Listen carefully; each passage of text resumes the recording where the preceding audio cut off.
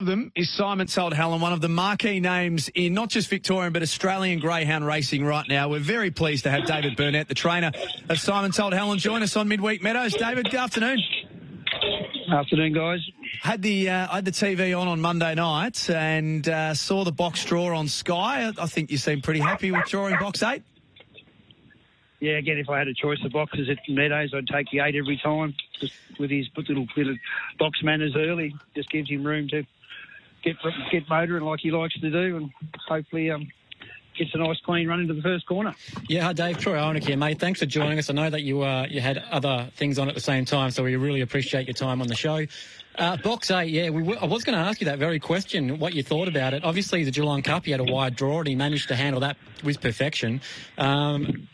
Is there anything in the race, you would have had a chance to have a brief look at the field, is there a dog in the race that you're more worried about in terms of pace early, or is it just a case of your boy's got to do what he can do, the nose, and if he gets his nose in front, it's going to be game on? I think you've seen on Monday night what can happen if a little bit of interference happens, and Hardstyle Rico being a good dog, there's 7 other good dogs in this race too, and again, the red dog from Western Australia is a super dog. The red's where he wants to be. He's going to be really hard to beat off the red. And again, this is Tigalong Tonk, the Shimmer Shine, there's Catch the Thief, Keep Going, Christo Bale. It's just super field. And as you said, it's hand selected and it's the best of the best. And yeah, I'm lucky to have a nice wide box where I want to be, and hopefully he can use it. Tell us about that, Dave. Like the journey so far with Simon Told Helen, it's been unbelievable. He's been such an exceptional greyhound over the last 12 months. We think of him, I guess, when we talk about him, that he's slightly older than what he is. He's not really that old.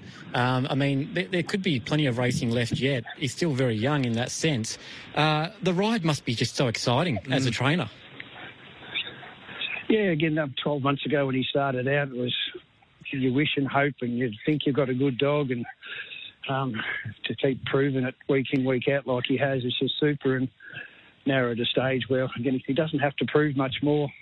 People know what he's capable of. He got it wrong on Monday night, but that's what happens in dog racing sometimes. And again, it's a great ride, and to know that next week pops up after this week and he's going to be competitive again, it's a great feeling. And we just set a plan to try and just race him accordingly to fit into his schedule to suit him.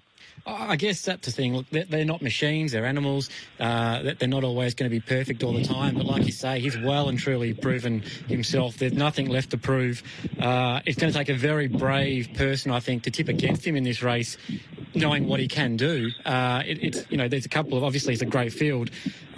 From Monday, obviously, copped that little bit of interference early. Pulled up all right through that, ready to go for Saturday? Yep.